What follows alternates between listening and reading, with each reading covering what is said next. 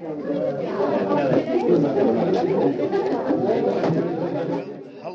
and welcome to episode 186 of the Cool Room podcast. An excellent episode we've got coming up today. I'm your host, David Griffiths, and I'm going to be joined by a cast of thousands today to discuss the final three beers in the Carwin Black Box. Ripping beers and ripping discussions about them, of course. Looking forward to being joined by my friend Warren Wu. Looking forward to catching up with Ben Duval from Carwin Cellars, who helped put the pack together and offers us some insights about that. And really looking forward to talking to brewers from Spotty Dog, Banks and Deeds Brewing. Interesting discussions about each of the beers, and listen right through and you'll get some really interesting insights as the brewers start to talk about the state of the market for craft beer in Australia at the moment, some of the trends they see emerging and what they're all doing to try and make the most of what are some pretty tricky economic times. So I really hope you can stick around. It's been fantastic. The numbers have demonstrated that people are clearly listening into the podcast for the first time because of the Black Box.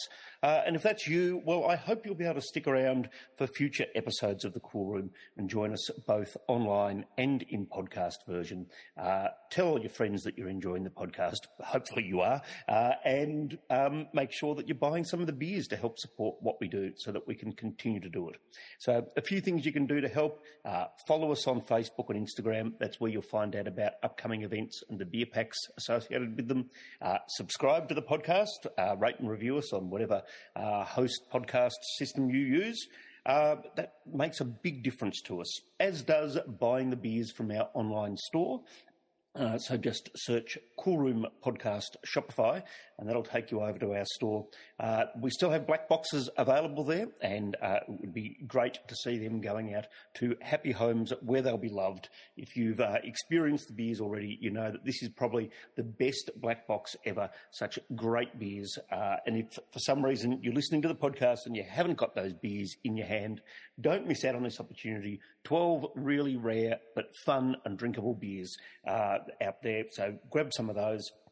We have coming up very soon, Third Moon Brewing from Canada joining us. You can join us on Zoom and chat to the brewers from Canada, and we'll make that into a podcast as well. So we've got beers for that on our store. We've got Brainy Brothers coming up, a really fascinating story, and we've got a tasty little 8-pack of beers there, I think for $39, so great value. We're going to have Behemoth, and we're going to have Bowden Brewing coming up on the show soon as well. Got a couple of live shows coming up at the Flemken Bowls Club and Beer Deluxe in Fed Square. And we're going to go back to our regular format of shows soon. Hopefully that means a little bit of better audio quality than some of the stuff you've heard in some of the black boxes where we've had to make do with people being in their breweries, and obviously are grateful for the time that people put in to make sure they're on the show. But I know, for instance, that we're going to have a bit more of a discussion with some of the brewers that are coming to Blobfish Festival in Melbourne in the next week or so. So we're going to have Bent Spoke on the show. Topher from Wildflower is going to be coming in. All of that, plus the interviews that we do here in the live Zoom room. Again, thank you for the support. We really hope that you'll continue to listen on as the podcast evolves and tells the story of a really quite fascinating time in the craft beer industry in Australia at the moment. So let's get over to my good friend, Mr. Warren Wu, and get the show underway. This is awesome. It's really sad that our the last three beers of the podcast, but my liver's not unhappy. My liver says 12 is the right number of beers to have in a pack like this. I reckon, yeah, this weight and style, yeah. Although in saying that, I've needed a beer since 9:15 this morning, and our first beer is excellent. It is the Cover Drive textbook beer that I needed for tonight. So I'm really excited about this. I can't wait to hear if Clint's happy with that description. I hope he is, but let's wait and see. Yeah, hopefully he is. Hopefully he understands what I'm getting on about, because, cricket. Anywho, in the room tonight, very quickly, we've got Clint from Spotty Dog. We've got lucky enough to have Clint from Spotty Dog from Tasmania. Chris from Banks and Curtis from Deeds. So 3 amazing guests, 3 amazing breweries. What we've been doing is, and I forgot, we've got Ben DeVal from Carwin Cellars. Hi, Ben. G'day. So special comments, if needed, will be thrown in by Ben, so that'll be awesome. First and foremost, though, we might run through a quick little introduction of each of our brewers. 2 of the 3 breweries have been guests on the podcast previously, but we're lucky enough to also have a new brewery joining us. Clint, how are you going? Very well, very well. Very glad to be here. Thank you. Excellent. Oh, that's a late night. That's a late night voice. Those dulcet tones. Yeah. Look, I have to confess, I am on Opposition Podcast's desk here, so might have a sexy little low pass filter on this voice. Well, you certainly do. Can you just say, coming up after 2 a.m., it'll be requests for loved ones, or? Yeah, coming up after 2 a.m. on the Cool Room podcast. Oh, that's excellent. That's excellent. Clint, this is going to be fun. Tell us about Spotty Dog. So we've got lots of listeners from all over the world. Bulgaria. Bulgaria's yeah. Out of the park. Welcome, Bulgaria. And perhaps they might not be aware of where in the world Spotty Dog is. So give us a little rundown about where they would find themselves if they were to visit Spotty Dog. Yeah, sure. So we're a very small brewery down in Hobart. So we've been around for about 6 or 7 years. Gypsy brewing, contract brewing out of other people's places. So people who are familiar with Shambles or Ocho or Last Rites, we've been brewing alongside those guys. And a bit over 12 months ago, we moved into our new sort of purpose-built brewery and tap house down in the beautiful Prince of Wales Bay, which is just outside of Hobart. It's sort of, if you were driving to Mona, it's at about the third of the way there point. So we've been in there brewing since August last year. Purpose-built facility just for our brewery and tap house overlooking the marina down there and out to Mount Wellington. Very small little team, not very well known, just punching out some beers. How big's your tap room? Is it as small as the team? Is it a little intimate thing? Yeah, look, the place, it's sort of funny to describe if people check out the Instagram and stuff. It definitely doesn't look humble, but the building itself is sort of 600 square metres. A bit of over 350 of that is the production space at the back, and then the front of that building is 5 metre high floor-to-ceiling glass overlooking the water, and we're built up in the air. So you can basically throw a can at the local marina. Big deck out onto the water. Not that you've ever done so, just for legal reasons. We should say you've never done that. No, look, if you do sit out there and have a frothy on the deck sometimes, sitting on the deck, sometimes a mast will go past the top of the deck and it looks quite funny.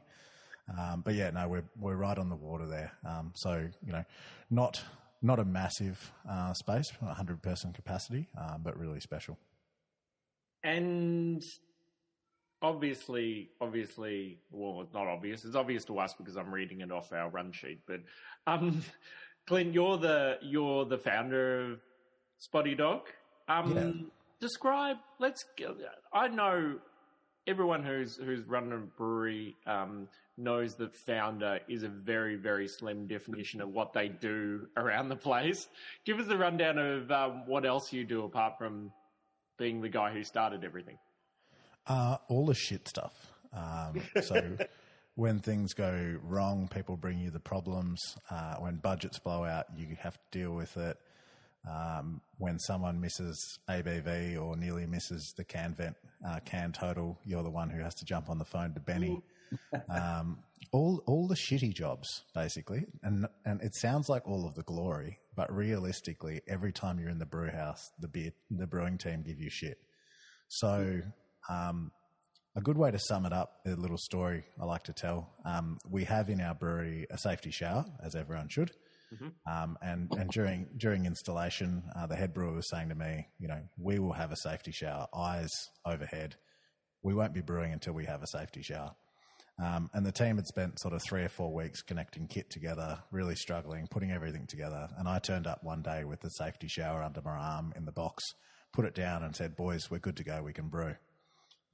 So the day before our opening party, I turned up and didn't notice it all day, but they'd made a little plaque above the safety shower that said, Founders Commissioning Safety Chemical Spa Retreat. And they maintain that it's my one and only input to the brewery. Oh, nasty. Yeah. Love it. Love it. I want to bring Chris in at that point because Chris, like literally I always make sure that when I'm asking brewers and breweries to come onto the show, that I get the right description. I don't want to call a head brewer a, lead brewer or any of those sorts of things.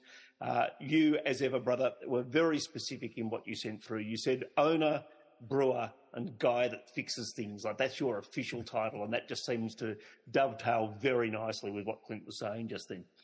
Yeah, I'm pretty much a under or overpaid maintenance man, depending on which way you like to look at it. Yeah. Are you the one that's there at 2 or 3 o'clock in the morning while after the rest of maintenance have gone home, you're still sitting there trying to figure out what's gone wrong in the cool room or associated bit of functioning space there? Yeah, if there was a rest of maintenance, yeah. Yeah. I just have to fix things when they break or call the right person to fix them if it's above my pay grade. So, yeah. We obviously are very well acquainted with Banks and yourself through other podcasts, but for all of our new listeners in Bulgaria, Afghanistan, Spain, all those places where people are logging on, and we love that. Give us the Banks story in 2 or 3 minutes without delving into any lawsuits that we don't want to have to recover again. Yeah. Okay. So, Banks Brewing, we're in the southeast of Melbourne, just before you hit the Mornington Peninsula. We've been there for just over 7 years. We probably are most sought after or known for our limited release beers. We got, a small, tight, what we like to call a tight core range. Nothing too adventurous, just really easy drinking, sessionable sort of core range beers. And then, like to have a lot of fun with our limited releases and, all the specialty beers that we can throw out along the way. Try and release 30 to 50 new beers a year, depending on the year and the market. We're a pretty small team and small brewery down there. We're actually going through a brewery upgrade at the moment, which is pretty awesome. Something we've been talking about doing for the last 3 or 4 years. And I finally convinced Penny, my wife, who does all the funds and finance, to allow us to go out and get that bank loan that we needed. And then the world decided to stop buying products. So she's not, we're not talking too much lately, which is, You and the world, or you and Penny? Me and Penny. Me and the world is still good. We'll talk about all of those big changes in the world that we live in as we go along tonight. Mr. Wu. Yeah, and finally, we have Curtis from Deeds. We've had Deeds in quite often. I'm not sure if I've spoken to Curtis before. Curtis, how you doing? Oh, I'm doing all right. How are you guys doing? Yeah, really good. Yeah, very good. Okay, so Deeds, you guys are fairly well known in the local beer scene and around the nation in parts. But yeah, tell us about what someone would find, a Bulgarian friend would find if they were in your tap room, which took forever to get the approval. Yeah, it took a long time to understand. Deeds has been around for about 11 years now. Our birthday's coming up in August, but we've only had our location for about 3 years here I guess 4 years now in Glen Iris. We brew out of there, just a southern Melbourne neighborhood. Nothing too special, lots of rich white people. That's pretty much all you can say about the place. But we brew very eclectic lately with our limited releases. We haven't released 2 of the same beers, really, in the past 6 months when it comes to our limiteds. If you're looking for our shining examples of what Deeds can do, I'd say it would be our Frey series, which is our BBA, Imperial Stouts, that sort of a thing. So we have a very extensive barrel program here, roughly, about 180 barrels of different kinds. Curtis, given that we haven't had a chat before, what is your favourite beer? Can be Deeds? No, let's do someone else. There's probably too many good Deeds beers to mention. But yeah, what is your favourite beer in the world? Favorite beer in the world? I mean, it sounds pretty standard, but it's like the Pilsner Urquell I had actually at the Pilsner Urquell place. Nice. Like, you try to remove all the romance from it, right? And that's what I try to do. But then you go down there and it's like too cool. So I'd have to say it was that in C2. But besides that, I know there's a beer from back home in Canada called Fat Tug, and I'm really itching for one of those right now. It's just a Canadian IPA, heavy on the malt, but just like West Coast hops, and I kind of missed that. Yeah, nice. Yeah, Good answer. Very good answer. Very good answer. Ben DeVale, before we get underway with sort of talking about the first beer in the pack, interested to hear from you why you wanted these three breweries in the pack, and if you can, explain why 10, 11 and 12 were the appropriate spots for them without giving too much away about what we're going to be drinking, even though we know they're already on tap out at Cohen Cellars in Preston. We do know now because, the pack officially finished yesterday if you went day by day. But to answer your question in terms of why these brewers, I mean, they're three of the best brewers in the country, in my opinion. And I've had a great relationship through Carwin with working with all three of them over the last few years. And I think they would have been kind of pissed off if they missed out, to be honest. So. Although Chris did do me a huge favour because he wasn't initially in and then he filled the last spot. So I owe you, buddy. We're number 13. It's a good answer, and we certainly know there's a lot of firebombing going on in Melbourne at the moment, and so we don't want to risk anything that would incur the wrath of unhappy brewers who have access to accelerants. Yeah, absolutely. Absolutely. Time for us to kick off. Let's go to our first beer. I'm dying to talk about this because I'm really enjoying drinking the Black Spot from Spotty Dog. Let's begin by asking Clint, tell us about the beer. Give us a little rundown on what it is and what it should taste like. So we did a Schwarzbier. My head brewer couldn't join us tonight, Riley, but he went to brewing school in Germany. So we have, Spotty Dog's been known for big IPAs for most of our time. Since Riley joined us to take over the new facility, we had a little deal going when I interviewed him that he said, I want to have a lager program. And I said, I love drinking lager because all I drink is Mr. Banks foam. And, I need to stop doing that. We needed our own. I switched to Albert Blue for a while down in Tassie. So the brewery had Albert Blue in the fridge. And eventually when he was sort of ready to brew our first lager, we took off with Export. Sounds weird to be talking about given, we've got Black Spot in our hand. But what we've done with this Schwarzbier is Riley is a really big hater of Schwarzbier. He hates that it wins comps. He hates that it wins awards. So this beer was a little bit of a fuck you to the brewing industry in a way. And so those who look at the very base of the can will see a little clue there, which is the ingredients to this beer are Export, which is our base beer, and Cinema. So what's Cinema? Cinema is a product from Viaman that's basically concentrated carafa, I think. Comes in a liquid form. It's black. You pour it in beers and they become black IPAs, which suck. And they also become Schwarzbiers, which are excellent. So Riley and I sat down in the brewery one afternoon.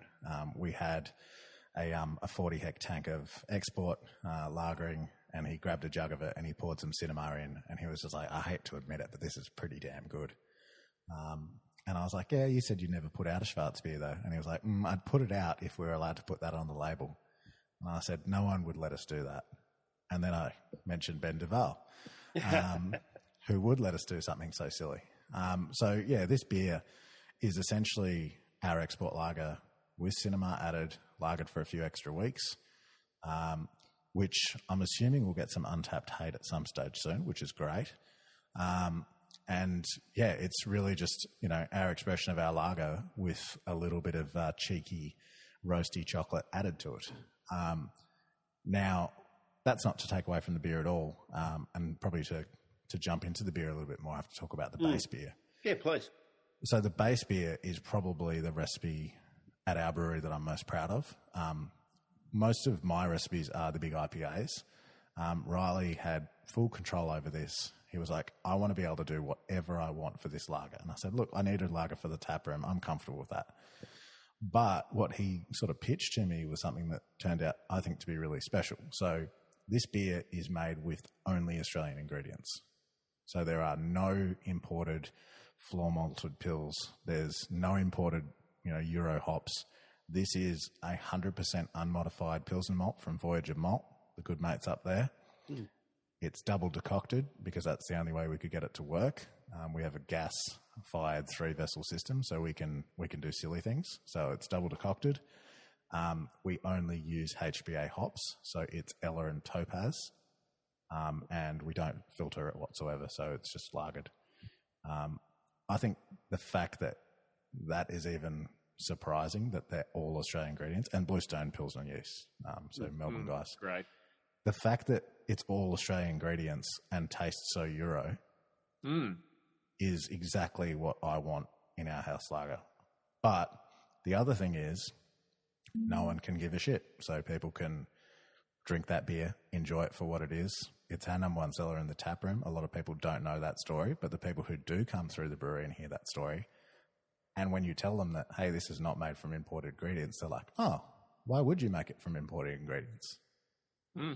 It managed to achieve some lager hype, which is kind of a new thing over the last 12 months, but we had a lot of customers reaching out to us, telling us to get the export in. So, yeah, we've been super pleased with it. To me, it's something like, you can just enjoy it for what it is, but also to me, it's like quite a special sort of little mission of ours, which started with trying to do something similar in stouts with CanVent last year. But to me, it's kind of wild the amount of ingredients we already import to make good beers. We're talking about Frey before. Like, Frey is one of the best beers in Australia, but it's bourbon barrels, and bourbon barrels are amazing, but they come from the States. Like, down in Tassie, whiskey barrels. So I think having that conversation be about, like, how can we do something that's uniquely Australian, that tastes Euro and tastes like something that, my family's Austrian. Like, I really crave a Euro tasting beer. And the first time I tried export, I was just like, that's awesome. Like, it's Australian, but it's also, Euro in that way. Can I ask, the desire to have the lager preceding this, was that because of your heritage, or was that because you just thought it was time in the market? Because it's been really interesting. The podcast has been around for 4 or 5 years. We feel like we've been asking lager questions often as one of the first questions of the night for that time. And yet in the last 12, 18 months, the rise of quality lagers in particularly the Melbourne market, but particularly the Australian market, is just obvious to everyone now. Yeah, and I think, like beer nerds, it's easy for us to like wax lyrical about lagers and like on podcasts and stuff. But what you need to see is like actual sales of it. So I think there's some pretty good players leading the way there. Like down in Tasmania, you've got Albert Brewing, or previously Bocamp. They were doing some pretty special stuff down here, pushing some really good lager out. The Banks Lager series, so City Life, and foam. Like we were buying cases of foam, and then our local got foam, and we're like, oh, even better. And then Northern Foam hit the CanVent, and everyone lost their shit, and I was like, oh, that's so badass. They didn't lose their shit in a good way necessarily. Not everybody. Oh, I mean, every brewer in Australia was just like, hell yeah. Fuck yeah. But I think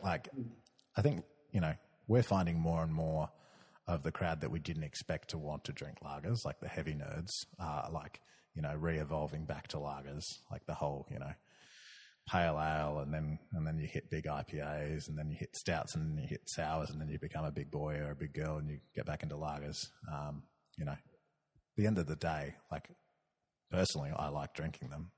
We were buying Albert Blue and stocking Cool Room at the brewery, which is like, knocking off for a shift and opening up someone else's beer. It's kind of silly, but it's delicious. Shit, yes. And I'm happy to say that I've just been tagged in the first... it's been a while since I've been tagged in an Untapped beer review, and just had the first one of those come through. It was a very nice number, I think you'll find, Clint, but I won't preempt that. Oh, nice. Shout out to a few of the chonk donkeys who have been tapping us in and saying that it was a bit thin. Not sure if you want your lagers to be that thick, but I mean everything's got to be thick these days. So we do apologise. We'll try and add 40 grams a litre of cinema next time. And chonk donkey will be a T-shirt available in the Cool Room merch pack, very soon. Yeah, good. All right, so you keep on mentioning this thing that non-beer nerds have no idea what you're talking about. What is cinema? What is... Well, yeah, I remember cinema. It was a golden age in the 1930s as we moved from black and white to colour. The talkies began. I could go on, Warren. Yeah, I'm sure you could, David. Holy shit! So what I call was it's liquid and it's obviously black. Yeah, so you could almost call it like a brewing additive. You could call it an adjunct, I reckon. Might be my first adjunct. It's basically I think it's basically Cara Special or Carafa or something that they the Germans take a batch and just make a wort out of it and then concentrate it the hell down, but they also filter it and debitter it. So if you imagine it's brewer's food colouring that also has some like yummy chocolate flavours. Oh yeah, right. Yeah, okay. So yeah, it's very naughty. I don't know if the deeds at guys or it does its job, man. It's great.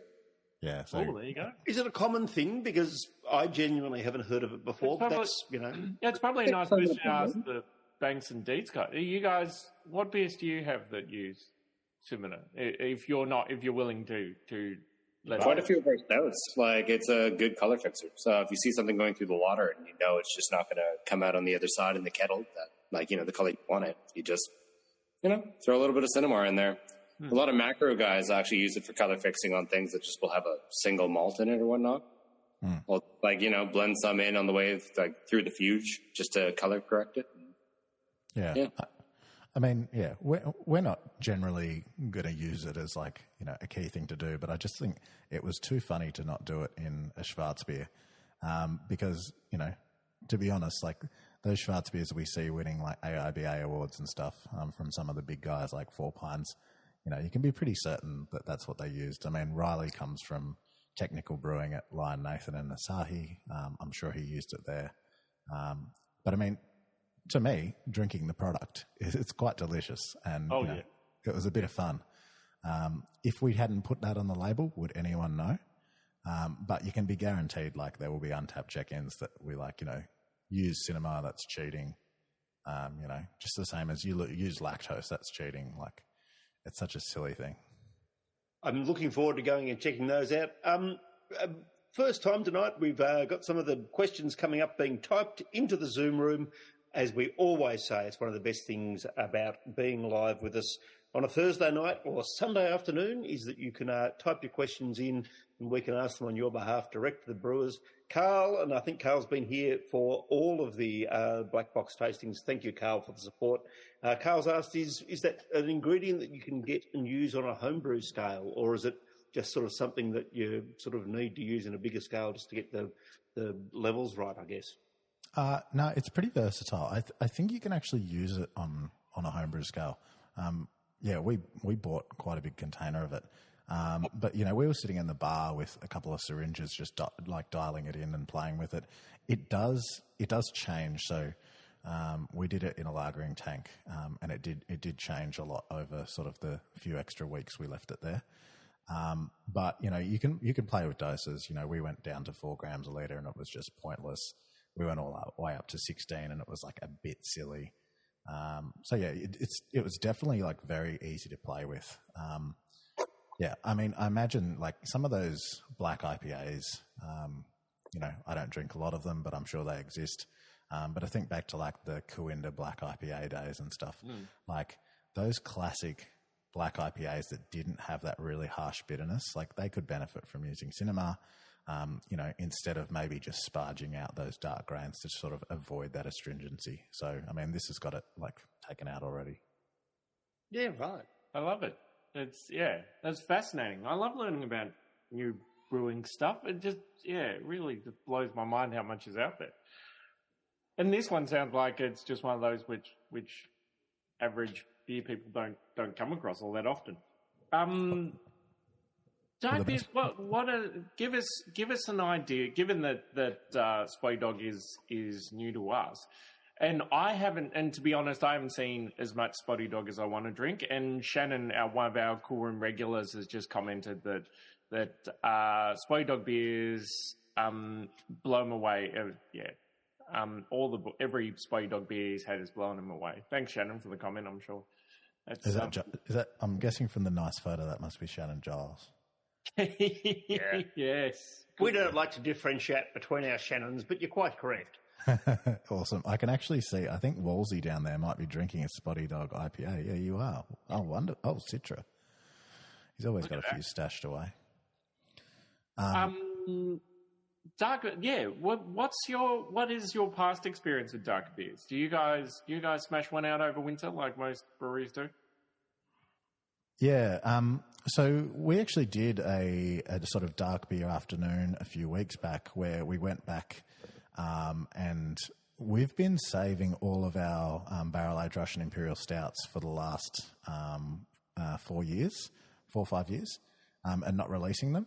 So really difficult as like a contract/gypsy brewer, whichever term you like to use, to do barrel-aged stouts because, you have to convince one of the brewers to like let you keep your racks there and stuff. So real pain in the ass. But we have managed to convince Stuart Ocho and the guys at Shambles to keep some barrels over the years. So the other day we just decided to sort of open the doors at the brewery.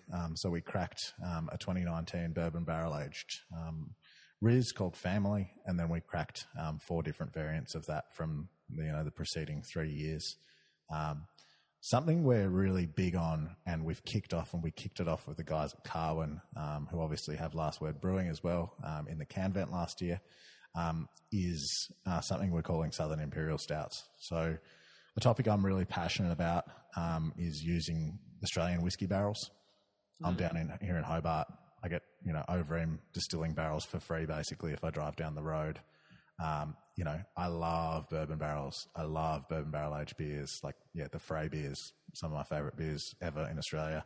But it doesn't make sense to me to not have, not to use this beautiful resource we have down here, like with Sully's and I mean, even the smaller distillers as well.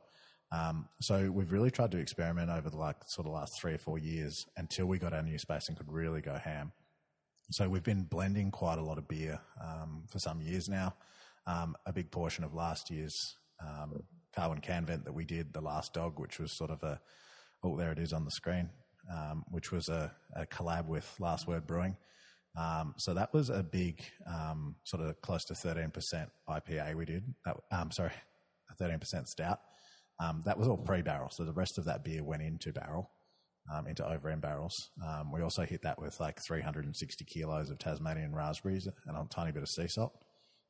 So what we're trying to do, and we've been working on for a little while, is trying to, come up with these Southern Imperial Stouts where we take very Tasmanian ingredients, particularly the barrels, and try and create, our version of a Russian Imperial Stout that lends to those barrels.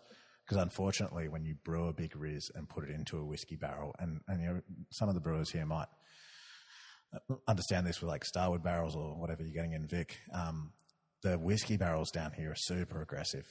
So you can be sitting in an Overeem barrel for 4 months and it's almost undrinkable at the end. So a huge passion project of ours that we're just starting to get a bit more time into is finding the right balance of beer, and whether that's all barrel aged or blending fresh beer to create these sort of Southern Imperial Stouts, and really sort of push the use of those local barrels and local ingredients. There's a ripper question here in the chat from Simple Homebrew, and thank you for joining us, Mr. Simple or Mr. Home or Mr. Brew, whatever the correct phrase there is. Look, and it's a ripper question. We've touched on this throughout this sort of series in the Black Box, but particularly I think the home brewers and others who sort of love the idea of being able to barrel age things, but because we don't get that opportunity, perhaps we just sort of don't understand how these things work. How do you get hold of the barrels, and how many times can they be used? Other brewers have sort of described using them for different beers, or even the way they move from wine barrels to bourbon barrels to sherry barrels and so forth. Yeah. Particularly down in Tassie, how do those sort of lineages work? Well, we're really lucky. So, we have some like world-class distilleries that drive down the road. They love beer. We love whiskey. We like hanging out.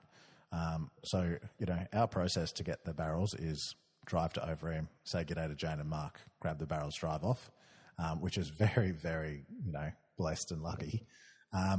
But a sort of a fun story, we did a beer with Overeem in 2022, which was the first with using 100-litre barrels from them. So we filled 8 barrels, sat that for, I think, like 9.5 months, and it was already pretty aggressive, blended it, asked them about the barrels, and they said, can we have some of the barrels back? So I gave them 2 of the barrels. They didn't want more. They said, we're going to finish some of our spirit in that for a few months to see how it develops, and then we'll release a stout cask. And then they released that stout cask. Wolsey managed to snag a bottle, cheeky boy. And it sold out in like 2 or 3 minutes online. And I got a call, like a really hurried call from Mark, and he was like, mate, we need the rest of those barrels. Like, it's really, really fantastic whiskey. It smells like Pedro Jimenez. It tastes like Christmas. Like, it's great. Which was really awkward because I destroyed the other 6 barrels because, basically once we've put the stout in them, and this was all pre-owning our new brewery, really hard to do much more as a second use.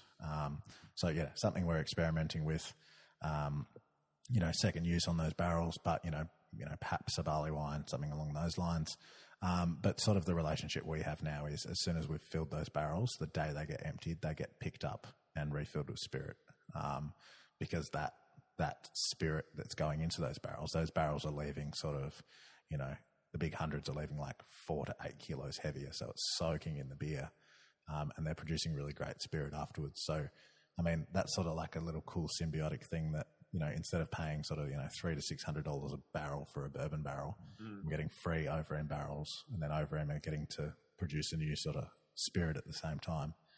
So there is actually, a couple of barrels of Last Dog Overeem spirit from last year that is still aging at the moment, apparently. There's our 720 scoop. That's something to look out for, I think. Yeah, hopefully.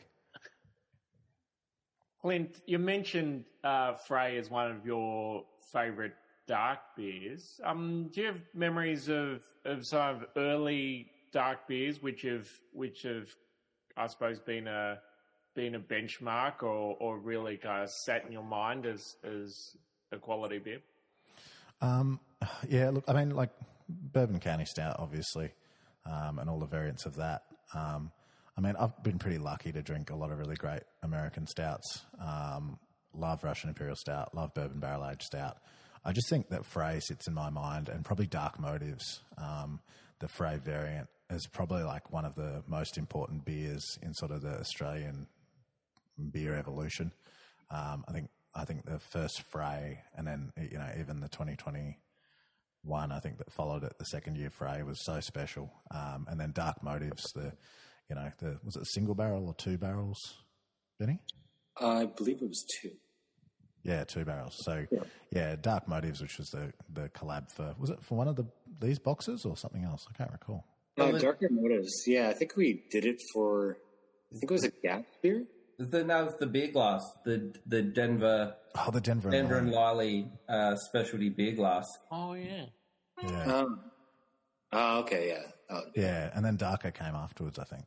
Yeah, because they wanted us to make it again, but they're barrels, right? So how do we do that? A lot more chocolate. But yeah, I mean, I could talk about like overseas beers, but I mean, yeah, really for me, like Frey was that first Australian beer where I went, oh shit, we can do it. And the Deeds crew, I think the Deeds barrel program is probably like the best going around. Hawkers have got a really strong program. I've still got some naughty bank stouts sitting in my fridge. I think I've got a Prestige still, Chris. I like to hoard a little bit. But yeah, I just, you can't beat the first taste of Frey. It's a pretty special moment. If you were to brew Black Spot again, getting back to the beer, this is the first can David and I have been sharing a can, trying to keep everything on the straight and narrow. This is what we're known for. Yeah, that's what. Yeah, keeping everything straight and narrow. This is the first can we've actually finished, which pretty good. I like the cover drive reference. That was nice. Great, nice. If you were to brew it again, would you do anything differently? If you guys would have another shot at this specifically, just putting export aside, were there any tweaks? We're already brewing it again. So yeah, the funniest part about this is that, you know, my head brewer hates Schwarz beers, and everyone in the team loves this beer. So yeah, we've already got it in the schedule. Not for cans, just for the tap room. Love it. But yeah, I think it's really fun. Gives us another chance to talk about export, which is, you know, very passionate for us. But yeah, no, I wouldn't change anything. Really, really happy with it. You know, I wish it was thicker with 7 Cs to appease the lords, but you know, sorry, lager. Why does head brewer hate Schwarzbier? Like, I think I understand, but yeah, I don't. Yeah, Look, I don't understand it, but I hate black IPAs. So I just we both just nod and smile and recognise game. Honestly, he thinks they're a bit of a joke because of cinema, and he doesn't like that they win all the comps. And that's why, I mean, we've just entered Black Spot into the Indie Beer Awards because he wants to see if it does better than the lager, which would be hilarious because it will. But yeah, it's one of those. He said it's a love-hate thing for everyone in Germany in brewing school, so it was sort of a fun one there. And I mean, how good is it that, you know, you can have Carwin put together a pack like this and completely support something fun like this and a beer to break up the pack a little bit. I mean, I love drinking big beers as much as the next person, but a little palate cleanser is not so bad. Oh, yeah. Yep, absolutely. Excellent. I reckon that's a pretty good point for us just to have a little pause to clean our glasses and get ready to talk about the Banks beer. But I'm sure we're not going to lose you along the way, Clint. We want to hear that voice, that wonderful late night talkback voice just going, I've got a little story for you about that. Appreciate it. And thanks for having me on. This has been really lovely. I do have to go put my daughter to bed, but I will be back. Awesome, mate. We understand the family work balance.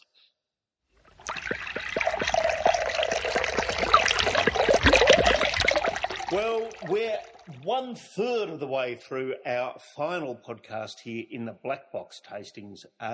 What a beautiful beer we started out with. I feel like these are probably the beers that are in the best order out of all the ones we've done in the Black Box. We're accelerating. We're reaching a crescendo.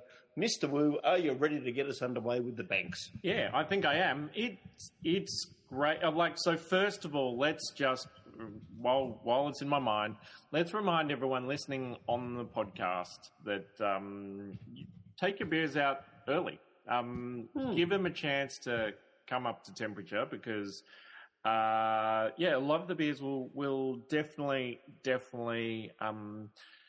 improve or be in a better presentable condition for that.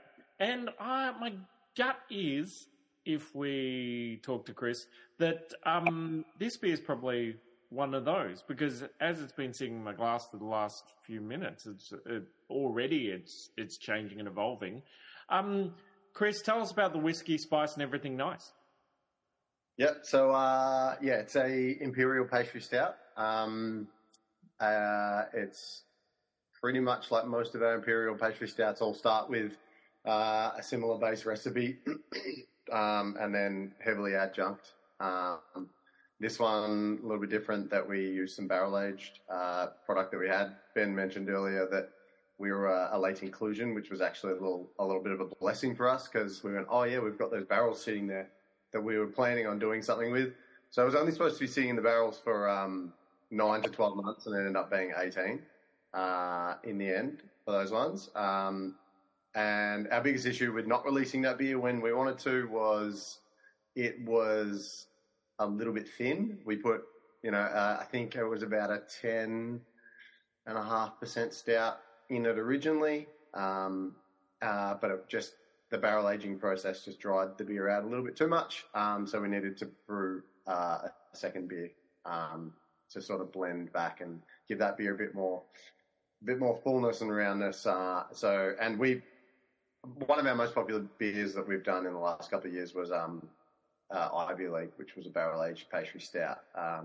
So a lot of people go down the whole barrel-aged stout and don't do the adjunct, the lactose part, but it seems to be something that is a little bit more our niche or sought after from stuff that we do as opposed to just doing sort of standard barrel-aged beers. But, this one is conditioned on toasted coconut, which we love and use quite a lot.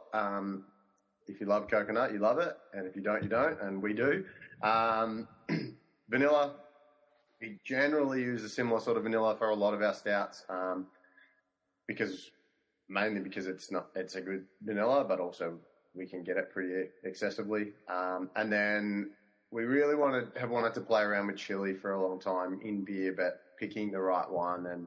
And there's not a lot of chili going on in this beer. It was a bit more when we first packaged it. But I personally think it doesn't necessarily bring a heat, but it brings sort of more of like an earthiness or like a roasty pepperness that those Mexican chilies sort of bring to it. But I would have preferred a little bit more heat in the background, because one of my favorites that this beer was sort of a version of is probably maybe like the Prairie Bomb with a little bit of the chili kicking on in that. But I think the beer's come out really nice. But yeah, it was a good opportunity for us to not have to blend such a big volume of the beer when Ben gave us a call and asked us to be part of Black Box, because we could make this one and then do a couple of other variants as well. So, well, how much notice? So you being one of the last to go to get notice that you're for this project, how much notice does Ben give you, if you don't mind? Ben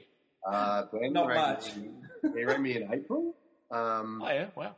Late April, was it, Ben? I think. Did he ring or did he text and say, "Can I give you a call"? Was there something in there that might have just been a gentle sort of? No. He rang, Ben. I know whenever Ben Duval rings, you answer. That phone. To be fair, Chris Banks have had a pretty good run in Carwin projects, and they were in the Black Box last year with another fantastic barrel-aged adjunct stout. So, they were never too far off the initial list, I'll tell you that much. I feel like the stress we put you guys through sometimes, like delivering these beers, like we all kind of owe you one anyway. Yeah, for sure. That's what he was saying to me the other night. It's a bit of a rush, actually. Those 2 days before packing, is shit going to arrive on time? There's really nothing you can do at that point. So it's in the lap of the gods. What's the amount of time ideally you want to give a brewery for something like this? Something like this, probably 2 years. Did anyone get 2 years? There's been... Did anyone in the room get 2 years? Some of the beers have nearly been in barrel for 2 years, but... But, look, I'd say some of the beers are custom-made for the Black Box. Others are beer in barrel and given a purpose, like this beer from Banks. So. Can I go back to the beer for a second? Sorry to take, but Chris, I'm fascinated. People who are in the Zoom room tend to be the ones who know their way around a brewery, know their way around these processes really well. But for lots of people who listen into the podcast, I know they're sort of newer to experiencing complex beers like this, thinking their way through the flavours, but also just trying to understand the brewing process. So can you talk us a little bit? You've sort of said there are essentially sort of 2 beers in the barrel, but talk about, when the first beer was created, when they were put into barrels, what adjuncts were put in when, and for instance, this was prompted in my mind by the chili. What point does the chili go in, and how much confidence do you have in how it will come out at the end, given when it goes in? Yeah. So the first beer was brewed. Yeah. My math is not that good. 18 months, probably 20 months ago now. A bit more than that. And then we used half of that beer is actually the beer that keeps on giving. We brewed our first beer from that was for Brewski in Queensland had a box for Christmas. I can't remember what that box was called, but we brewed half a beer and that went on to vanilla and coffee for them. And then the other half of the beer, we wanted to grab. We'd done bourbon barrels in the past a couple of times, and we'd never used Starwood barrels. But, we like Starwood whiskey, so everyone does use Starwood in Melbourne, but thought, hey, let's give it a crack. We could get them at the right time. It was accessible and easy, so we just put the rest of the beer in that and said, yeah, we'll get to it in 9 months' time. And then that turned out to be 18. But then, yeah, obviously, as I said, we need to brew a bigger beer.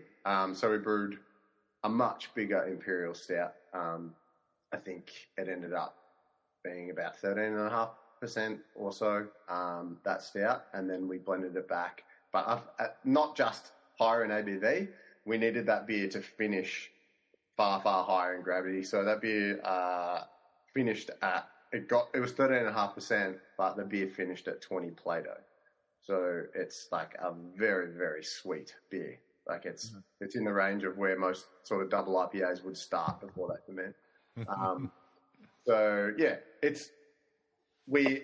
I think we've actually we've got a beer that we brewed and after this that we finished at 20 Plato as well to put in some barrels that we hopefully won't blend, and just hope that the barrel thinning process does what we wanted, that we've sort of aimed to achieve with what we've done with blending these two beers. But so basically, we brewed that second beer, which doesn't take that long, only a couple of weeks to get that one sort of down for the blending process. And then what did we do? I think we centrifuged the blend beer onto coconut and vanilla. And then, so we just toast the coconut in-house on our pizza oven at the brewery. We get Tahitian vanilla and chuck it in a blender, and then chuck it in a Hessian bag and throw it in the tank and let it sit on for a little bit of time. But then the chili was one that was the harder one because we've never really played with chili before. So we actually ended up sort of adding 4 different amounts of chili, but it still wasn't enough. But then because we were late on the beer, I think we delivered it on the day that was required. We just had to take it off the chili, which is also one of the reasons that out of the big Imperial Stouts, I think this one probably has the least amount of head retention that we would have on a stout like this, which for an adjunct stout, it depends on who you ask. I don't really think it matters for that sort of beer personally.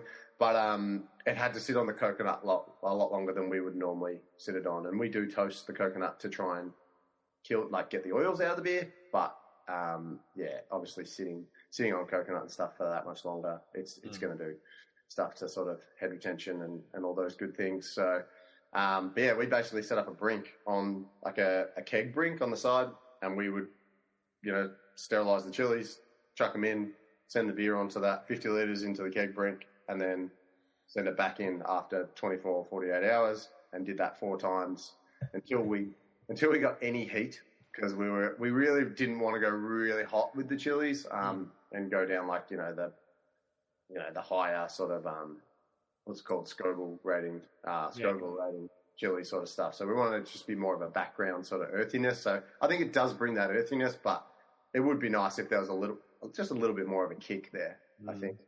Yeah. While we're under the chilies, I'm just trying to think. I can't remember a Deeds beer that's used chili, but is either of you, either Deeds or Spotty Dog, use chili in any of their products?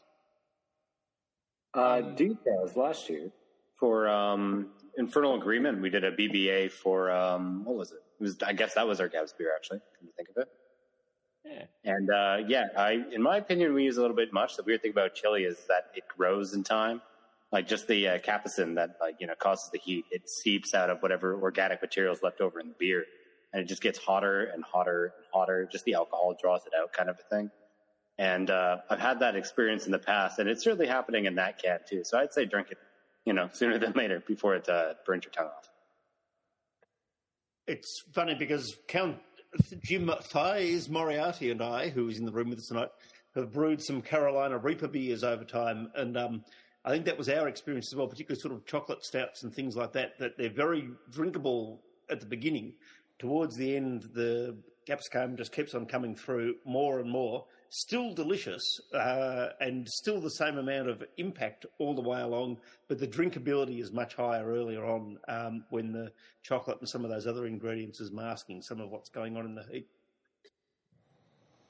Chili doesn't belong in beer. Oh! Even in the black IPA? I love it. Chili is delicious. Chili is life. Hot sauce is life. But it does not belong in beer. That being said, Infernal Agreement was stunning and annoyingly so. I haven't had the Banks beer yet because it's at the brewery, and I haven't been allowed to go to the brewery because I'm sick and the team don't want me there. But it has my name on it, so I'm very excited that you didn't manage to get too much chili in there. I think having vanilla and coconut and then like a touch of chili would be delicious. I think the problem with chili, and I take Prairie de Bombe off the table here, is it becomes very like vegetal very quickly. Or it's like Stone Brewing Crime and Punishment where it's just pointless. Like it's just hot for the sake of being hot. I think it takes like a very deft hand to do chili right. So I'm kind of excited that you're under pressure, Chris, because that probably means you put the right amount in. But I mean, let's just keep chili out of beer. It's just a bit silly, isn't it? Oh, this is beautiful. Love this. I'm really jealous now. I'm kind of with Chris too. If this just had a touch more, like it's a really faint hum in the background, but if it had a touch more, it just would. Yeah, and I'm a chili fiend, so I'm a complete hand up if you used to own a Mexican restaurant. I'm a chili fiend, so I kind of love the idea of chili and beer. I'm chili and everything, fucking. Yeah.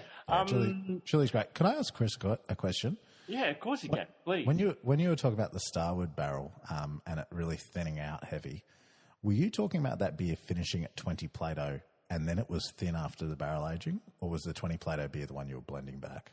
No, the 20 was the blend beer. So the first beer was only at 10 Plato that went in. Oh, sure.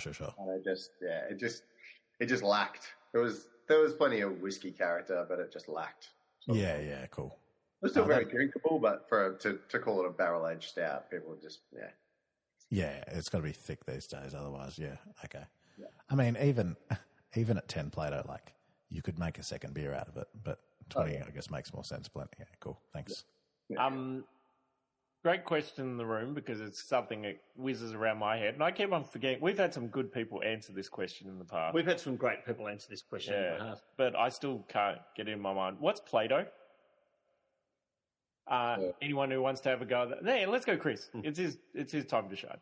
Yeah, so it's a gravity reading. So it's like first big specific gravity is for every 4 is 1 Plato.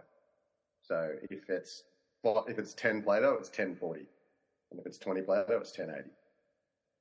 And what's really interesting is that some breweries put this on their cans, particularly I think in the US and other places, it's sort of a much more known bit of terminology. In Australia, we don't see it that much, particularly on packaging. No.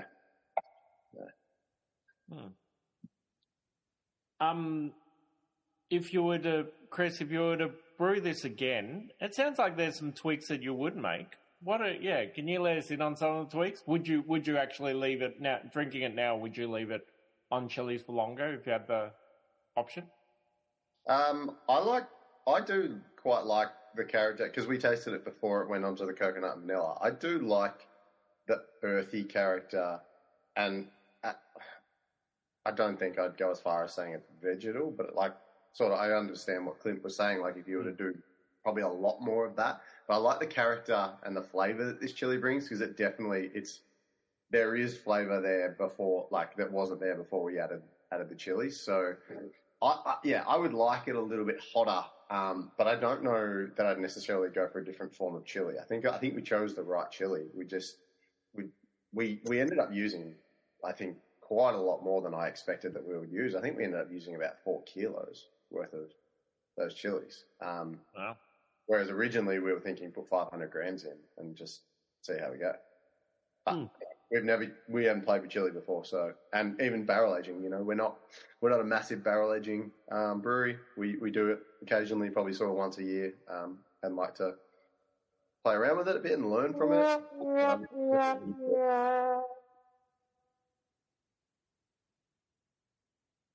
Sorry,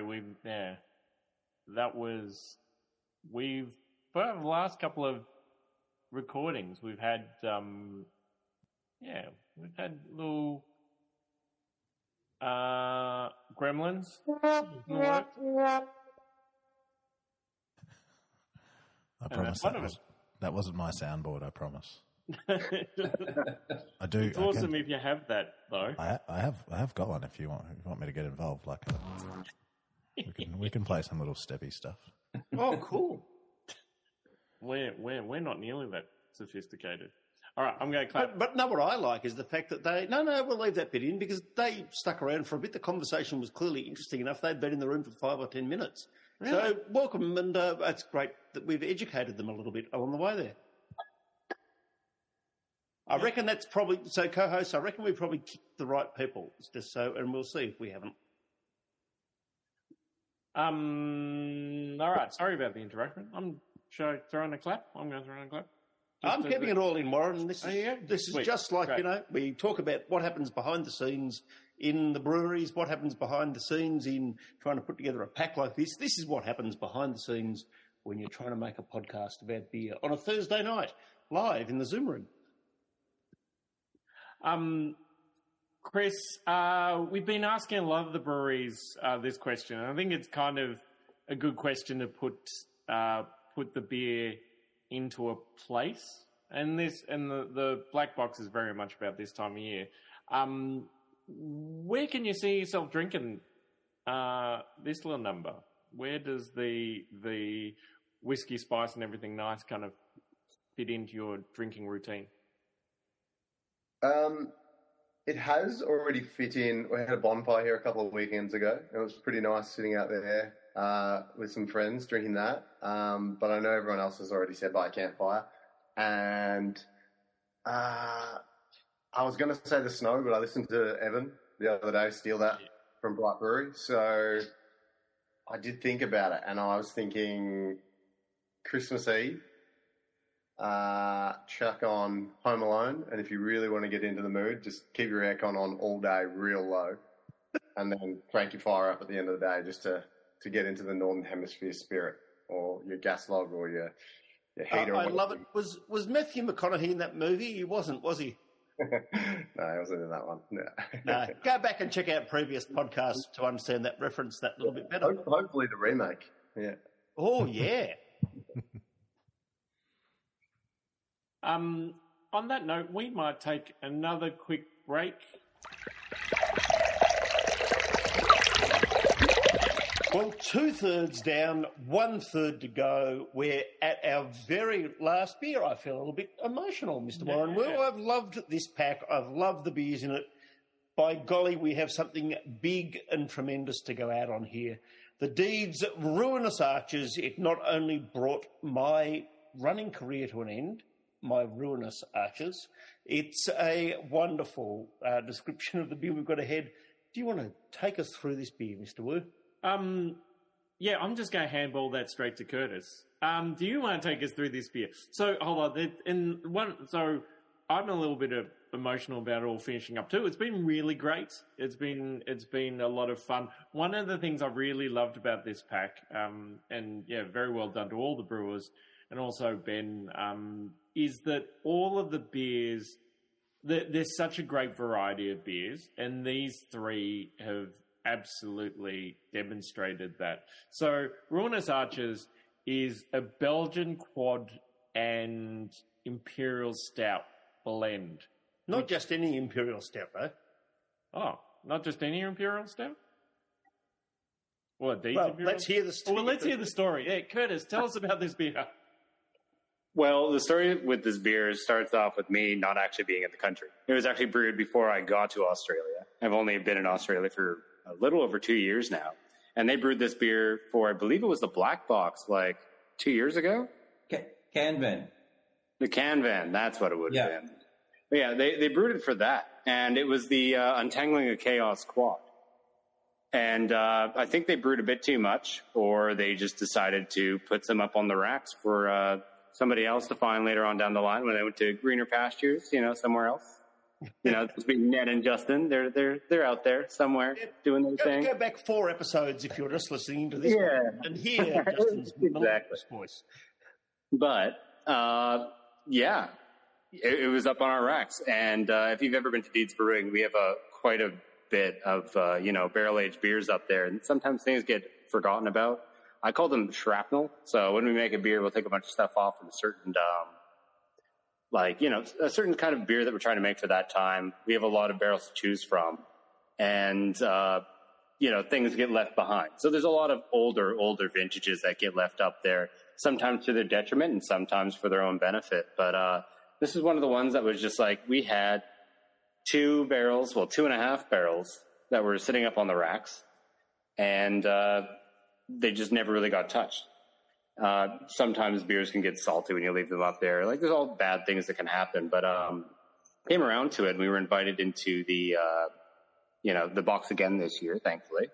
And I noticed in our barrel tracker that we had 2 barrels of Untangling of Chaos and a half barrel of Untangling of Chaos that had been blended in with the Fourth Horseman Stout. So every year we did Imperial Stout release, and the year before we did the Fourth Horseman. So it was like sort of the end of that series, and we just had a little bit too much, and we decided to top up that barrel with it just to limit the amount of oxygen that we present in that beer, to make sure that wouldn't go bad.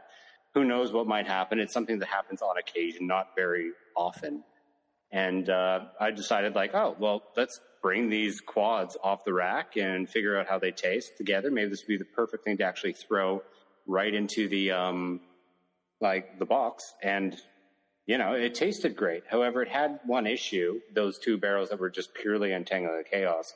It was so thin, thin to its own detriment. It tasted like VSOP, and just like mouthfeel as well. It tasted like it was some sort of distilled spirit just through mouthfeel alone. There's a lot of complexity there and whatnot, but it was quite hot. And then as soon as I decided to blend these barrels with that extra barrel that we had, with the stout, it just added so much body, just added so much for this dark fruit and spice and this Belgian character to actually stand on, that I decided, let's just throw all 3 together, because it ends up just being a much better beer. Can you take us through that beer a bit? You've described so much of it there, but literally if we were standing together, and for people who are listening on the podcast, hundreds of these packs have gone out. Just talk us through what we should be seeing in the glass, what we should get on the nose, particularly for us, we've had it out of the fridge now for an hour and a half. It's in the glass. What should be there? How's it going to change over the next half hour or so? Well, I like that one guy who just threw up on there. He said it looks like Barks. That's exactly what I said. He's like, yeah, how do I say it doesn't look like Coca-Cola? It absolutely does. It looks like some sort of that's the color you should be seeing. I wrote down burgundy for my notes. It's going to be a dark burgundy, somewhat purple if you look towards the edge of the glass there. But once again, head retention is not the best on this, how old this beer is and how often we use it. We've used both of our, both times going into barrel and out of barrel, just to limit any amount of autolysis that could happen, that being yeast cells breaking down, leaking out into the barrel and creating some sort of salt. So what we did is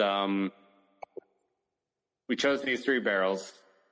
They all tasted, very good. They were all remarkably different as well, but adding them all together to get to the volume that,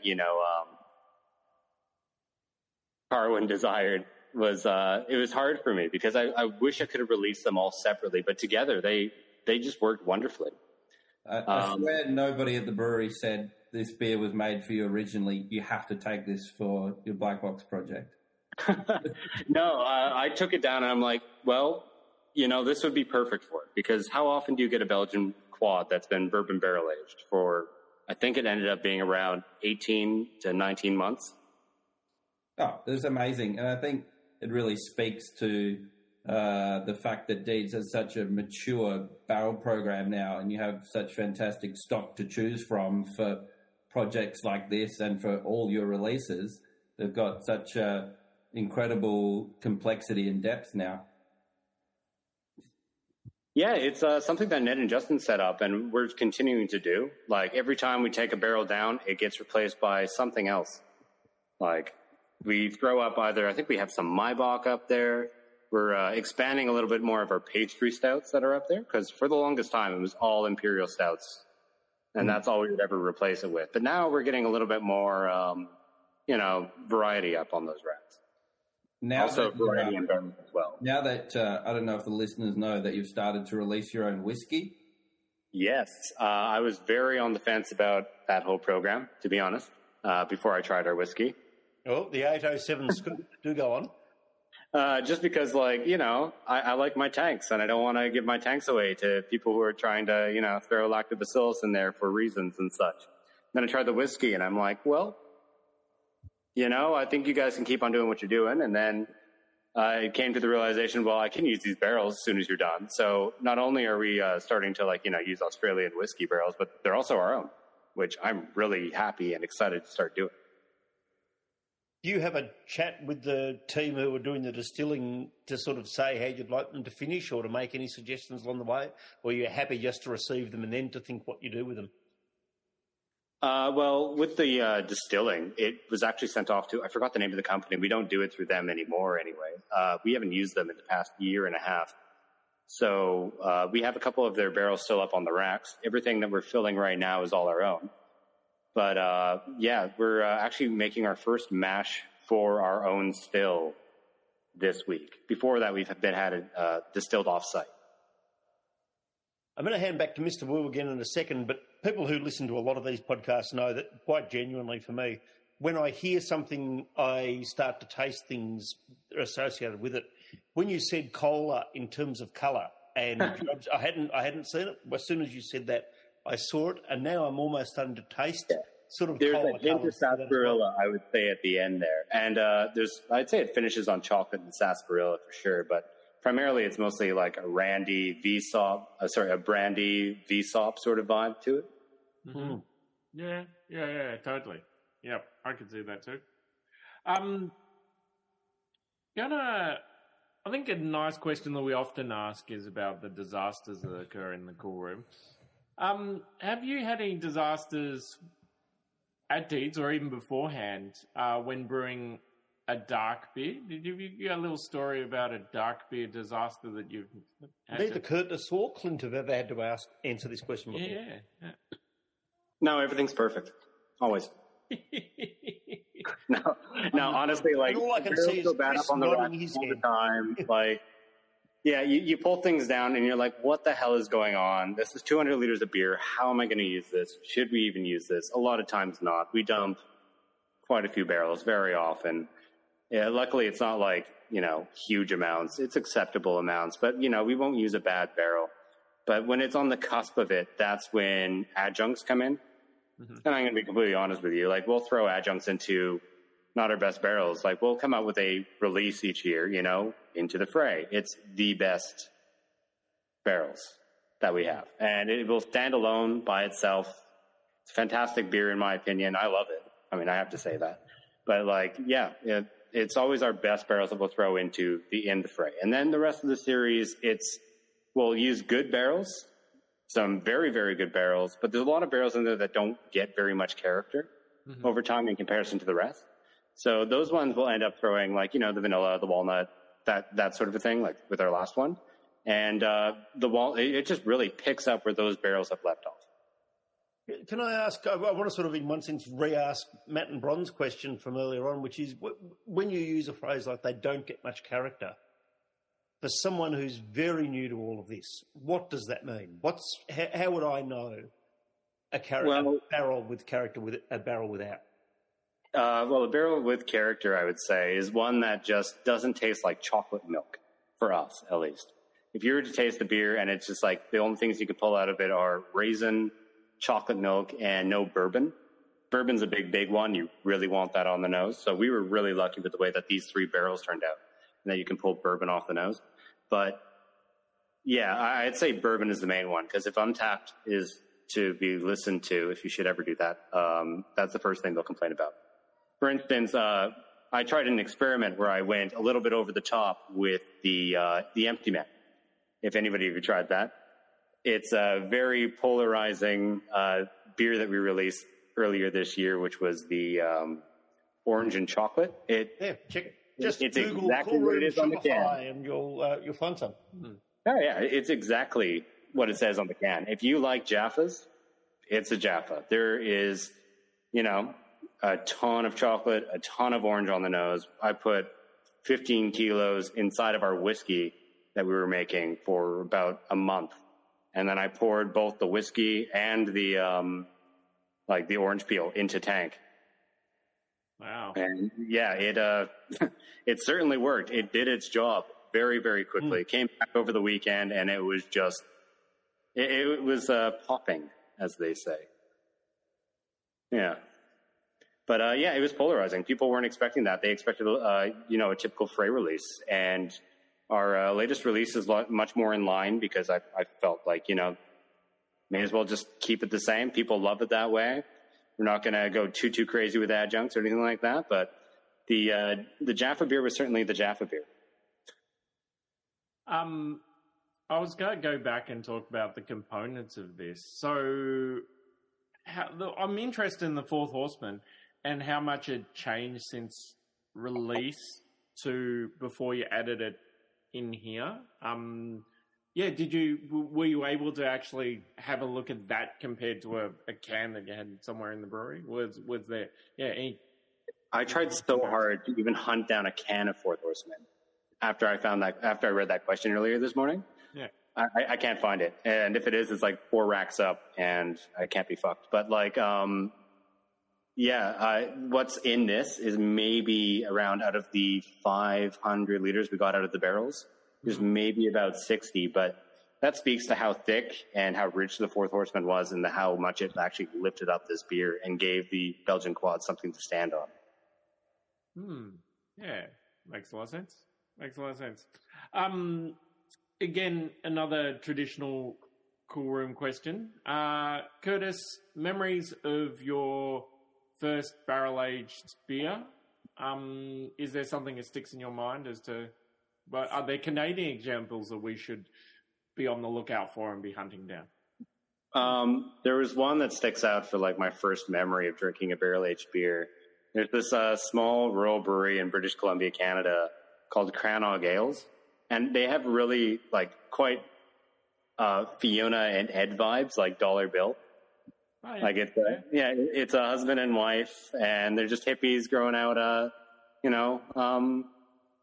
making good beer out in the middle of nowhere kind of a thing. Yeah. But they're absolutely lovely people, and they came out with this beer every year from these barrels. I think he actually made it himself out of spruce wood. It's called Backhand of God.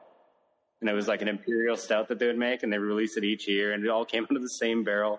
Really, really cool stuff. But every time I had that beer, it was a special little trip. Nice.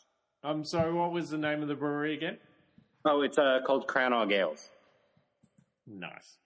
And I suppose the other question that we should ask, and we've been trying to get a gauge from everyone, where can you see yourself drinking this particular beer? Where can you see yourself drinking the Ruinous Arches?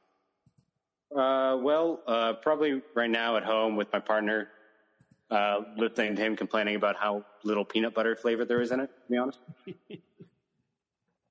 How little peanut butter flavor? Yeah, that's his thing. He's sort of obsessed with that lately. So, we've got audience questions here. Let's get underway. We've got some rippers coming up. I am advised by the Cool Room Zoom Room. Matt and Bron, I believe you have an audience question. More Matt than Bron, but with Ruinous Arches being a really sensational blend, asking the brewers what 2 beers would you blend in the world and what would you name it?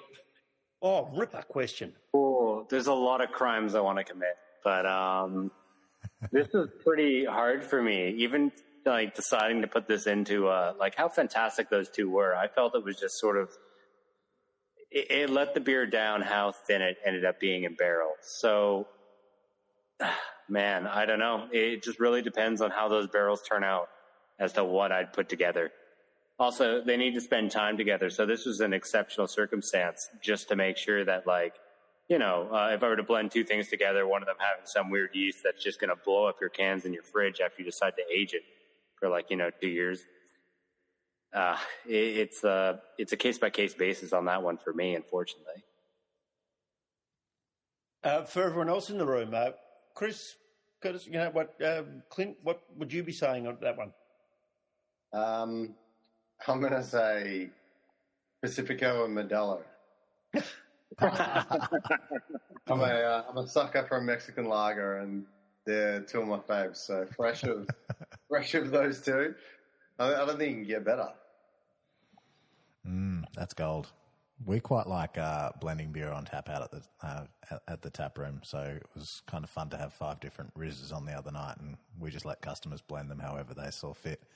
If I could blend 2 really, big genitalia energy beers, I'm thinking like Side Project BBT and a little bit of Anchorage Triple Oak from maybe like 2 or 3 years ago, probably in like a really unhealthy blend. Maybe like 25% BBT, 75% Triple Oak. Be like a really nice bourbon barrel plus thick rizz, brown sugar notes, bit of purple fruit. If ever there was a phrase that was just so beautifully suited to the late night radio voice that you have, I think that was absolutely it. I feel like we need to shut the podcast down after this. Also, I want to extend that question to Ben from Darwin, who probably has had more beers or sampled more beers than anyone else.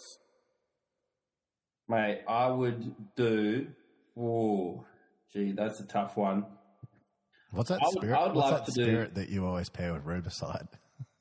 What was that? What's that spirit you were making me drink with Rubicide? Oh, geez, I can't remember that. Asking the hard questions. I think I would blend a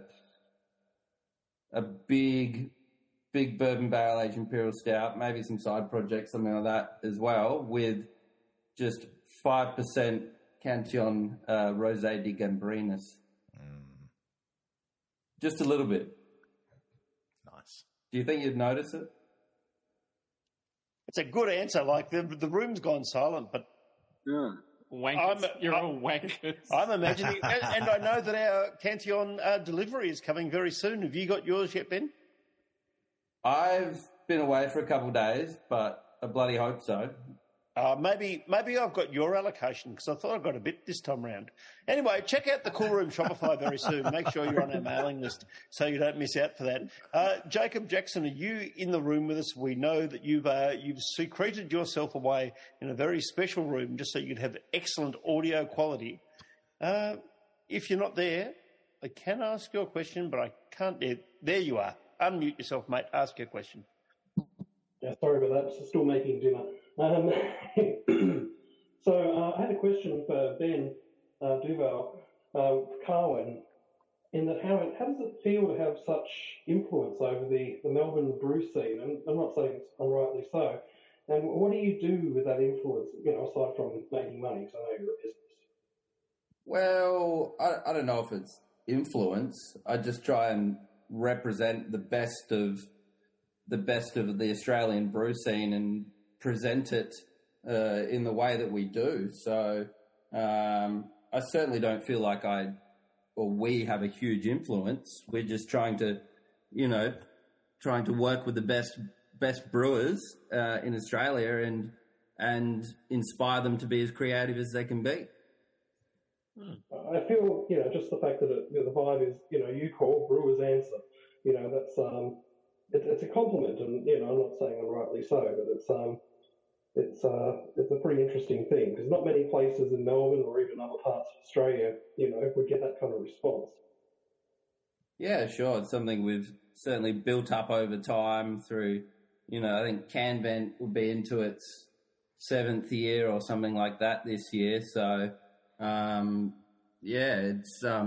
it's just amazing how much the scene has changed over that time, and interesting the breweries that have endured over that time as well. Because, talking to Chris today and to Curtis from Deeds, we've been working together for so long, and it's it's a great time for the Australian brewing industry. Obviously, it's tough for a lot of breweries as well, but certainly an interesting time. I think the Carwin thing too is it's a respect thing. So I think anyone who's a brewer, has been to Carwin, and it's a sort of respect for what they've done, through importing and supporting beer day in, day out, not just, being in a box. That being said, the first time we were in a box, we were beside ourselves. It was we saw it as a real honour. But, the boys have earned that honour and earned that respect over years. Appreciate that, Clint. I mean, we just like working with good people as well, and that's also what the industry is about and what so many people, love about it. Yeah, when I first moved here, you guys were the first place everybody pointed out. Even when I went to other craft beer bars, they're like, "Oh shit, you got to go to Carwin." Yeah, that's probably the Justin influence as well. I live in the CBD, and I'm just like, "Oh wait, I have to go north of like Victoria Parade. What the hell?" Yeah, we are annoyingly north of the city. Nah, it's gorgeous though. Great neighborhood too. You got a friend of mine. I like being walking distance. Yeah. Now, Shannon, so just to give you, Jacob, your audio is truly terrible, mate. I don't say that as a slight on you as a human being, but just so you know. Shannon, you've got a question, and then Matt, you might have another question. Yeah, Ben, you guys, obviously your Carwin Canvent is just such a massive killer every single year, and it's very, very hard to get your hands on in a lot of cases. Unless you're quick or you just know what it is that you want. About Brewski Bar, obviously, in Brisbane, my beer dealer that does the 12 stouts of Christmas. Would you think about doing a second Canvent for those that want to drink some different types of beers from a different kind of angle? Maybe some big lagers and like that Schwartz beer that we had tonight, and just some big barrel aged stuff. Well, to be honest with you, mate, that's why we do the black box. Canvent is Canvent, and it certainly pushes the envelope to a certain degree, but it is certainly not as niche as what black box is, and so that's why we do that every winter and give brewers a chance to really, really push the boat out. But no, I think we'll leave December to Matt at Brewski to really push it out in terms of stouts.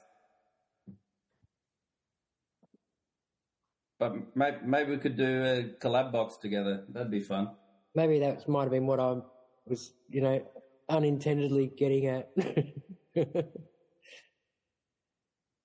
And Matt, did you have another one, mate? So there's been a number of breweries closing down or facilities closing down recently, and there's two trains of thought, and I'm curious to know what your thoughts are, brewers and Ben. Is it the thought that there is currently really hard times at the moment and it's really bad for the industry? Or the flip side is it's actually separating the well-performing and good beers and having good beers rise to the top, as opposed to the poorer performer breweries that are just riding the craft trade per se.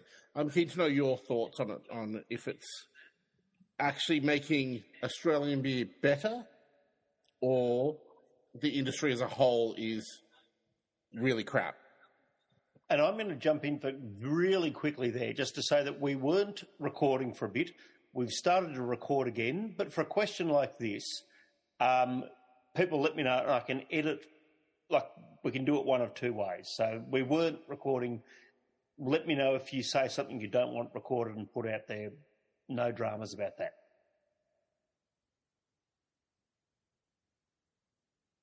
Ben?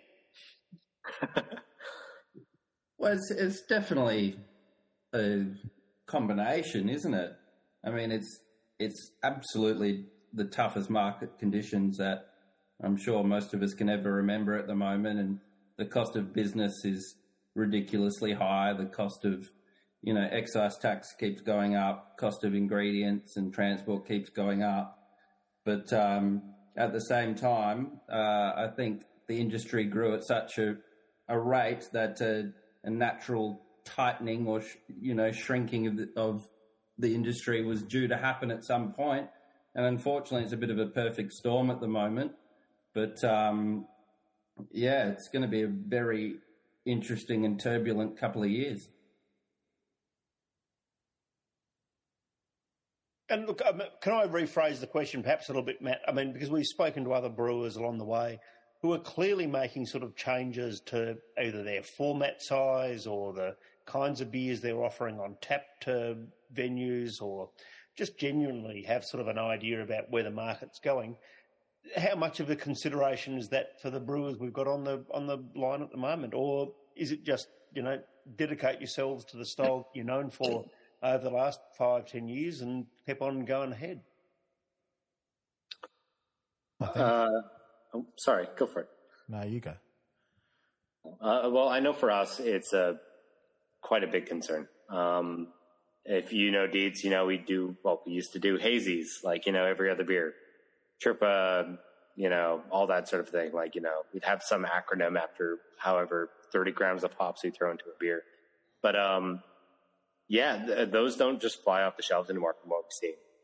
It's us trying to not only conserve our hop load, but also experiment in styles you might not see so much there anymore. Things like, you did a Schwartz beer, which was far better than ours, to be honest. And what was the other one we did? Anyway, there's a few beer styles that are out there, and we're trying to break into that sort of maybe somebody's hunting for this, somebody's hunting for that, while also trying to lower the price of the beer at the end result, just because hops are expensive. And not everybody has that sort of amount of money to throw at a can of beer on the shelves every single time they go into, wherever they decide to buy their craft beer, kind of a thing. So we're personally trying to, lower the prices of our beer. Cause I look at my beer on the shelves and look at it, be next to somebody else's and be like, why is it so damn expensive? It's just cause we typically hold no stops, but we're trying to, put more investment into complexity of malts and things like that. And so that's how we're trying to reduce costs, because we know that people are actually spending less money on beer. And also the new upcoming generation, from what I've seen, they don't drink as much. That's another big thing that I think a lot of people don't touch about. It's everybody who has money, they, they're spending less money on alcohol, but Gen Z, they don't drink as much. No. Yeah, I think it can't be overestimated, the impact that the macroeconomics are having at the moment in Australia. Interest rates going up so heavily over the last 9 months or whatever it is. Back during COVID and in that sort of post-COVID thing, I remember you would set your alarm for a Deeds release or a Banks release and try and get a 4-pack online. And that was Cake Eater coming out and stuff. I don't know what it was like for you guys, Chris, but I remember Cake Eater would come out and it'd be oh shit, I didn't log on quick enough. It was sold out. And we were doing small stuff at that scale, our single hop series. And, we'd put on, our whole allocation basically, and it would be gone in 20 minutes. And that just doesn't happen anymore because, the point of the RBA raising interest rates is to curb inflation, to curb spending. They're telling us to stop spending money. And what do you stop spending money on? Craft beer is essentially a luxury good. And when you're talking about a 30 gram a litre hopped IPA for $20 a can, who's actually buying those anymore? When I do pop into, what my local is down here, which is probably Moona Cellars, I'm looking at a massive fatigue of just really cool, colourful labels. And what do I do when I see them now? I go towards things I trust. So I'll grab Banks, I'll grab One Drop, I'll grab Deeds, Hawkers maybe. I'm not so much like going out there and grabbing a bit of everything because there's just too many options. So really it's like the very good players, and I think this is what you're getting at, Matt, are like thriving from that because they're the ones being picked. But, at the end of... Oh, he's back. But at the end of the day... Pump up his tyres again just to make sure he knows. Sorry, what I was going to say, Matt, is like when I buy at my local bottle shop, I'm going to my trusted names, like, Banks, Deeds, Hawkers, One Drop. But yeah, I guess what I'm trying to get at is like there is an oversaturation of brands in Australia. So the good ones are going to stand out. But also, people don't have the money they used to have. People's home loans are going through the roof. 70% of fixed loans are going to fall off between now and December. I think people who think that, craft beer is going to get back to that sort of exorbitant spending of like, Range's third birthday and people lining up down the street is just like, it's not going to be that anymore. It sucks for me, like opening a brand new brewery and going up tenfold in production, like fucking terrible timing. But, if you've got a tap room and you've got a great offering and you've got a good hospitality offering and you're doing like the good things there, I think that, the good stuff will survive and there'll be a lot of heartbreak. And at the end of the day, there's like a lot of families behind that heartbreak. Oh.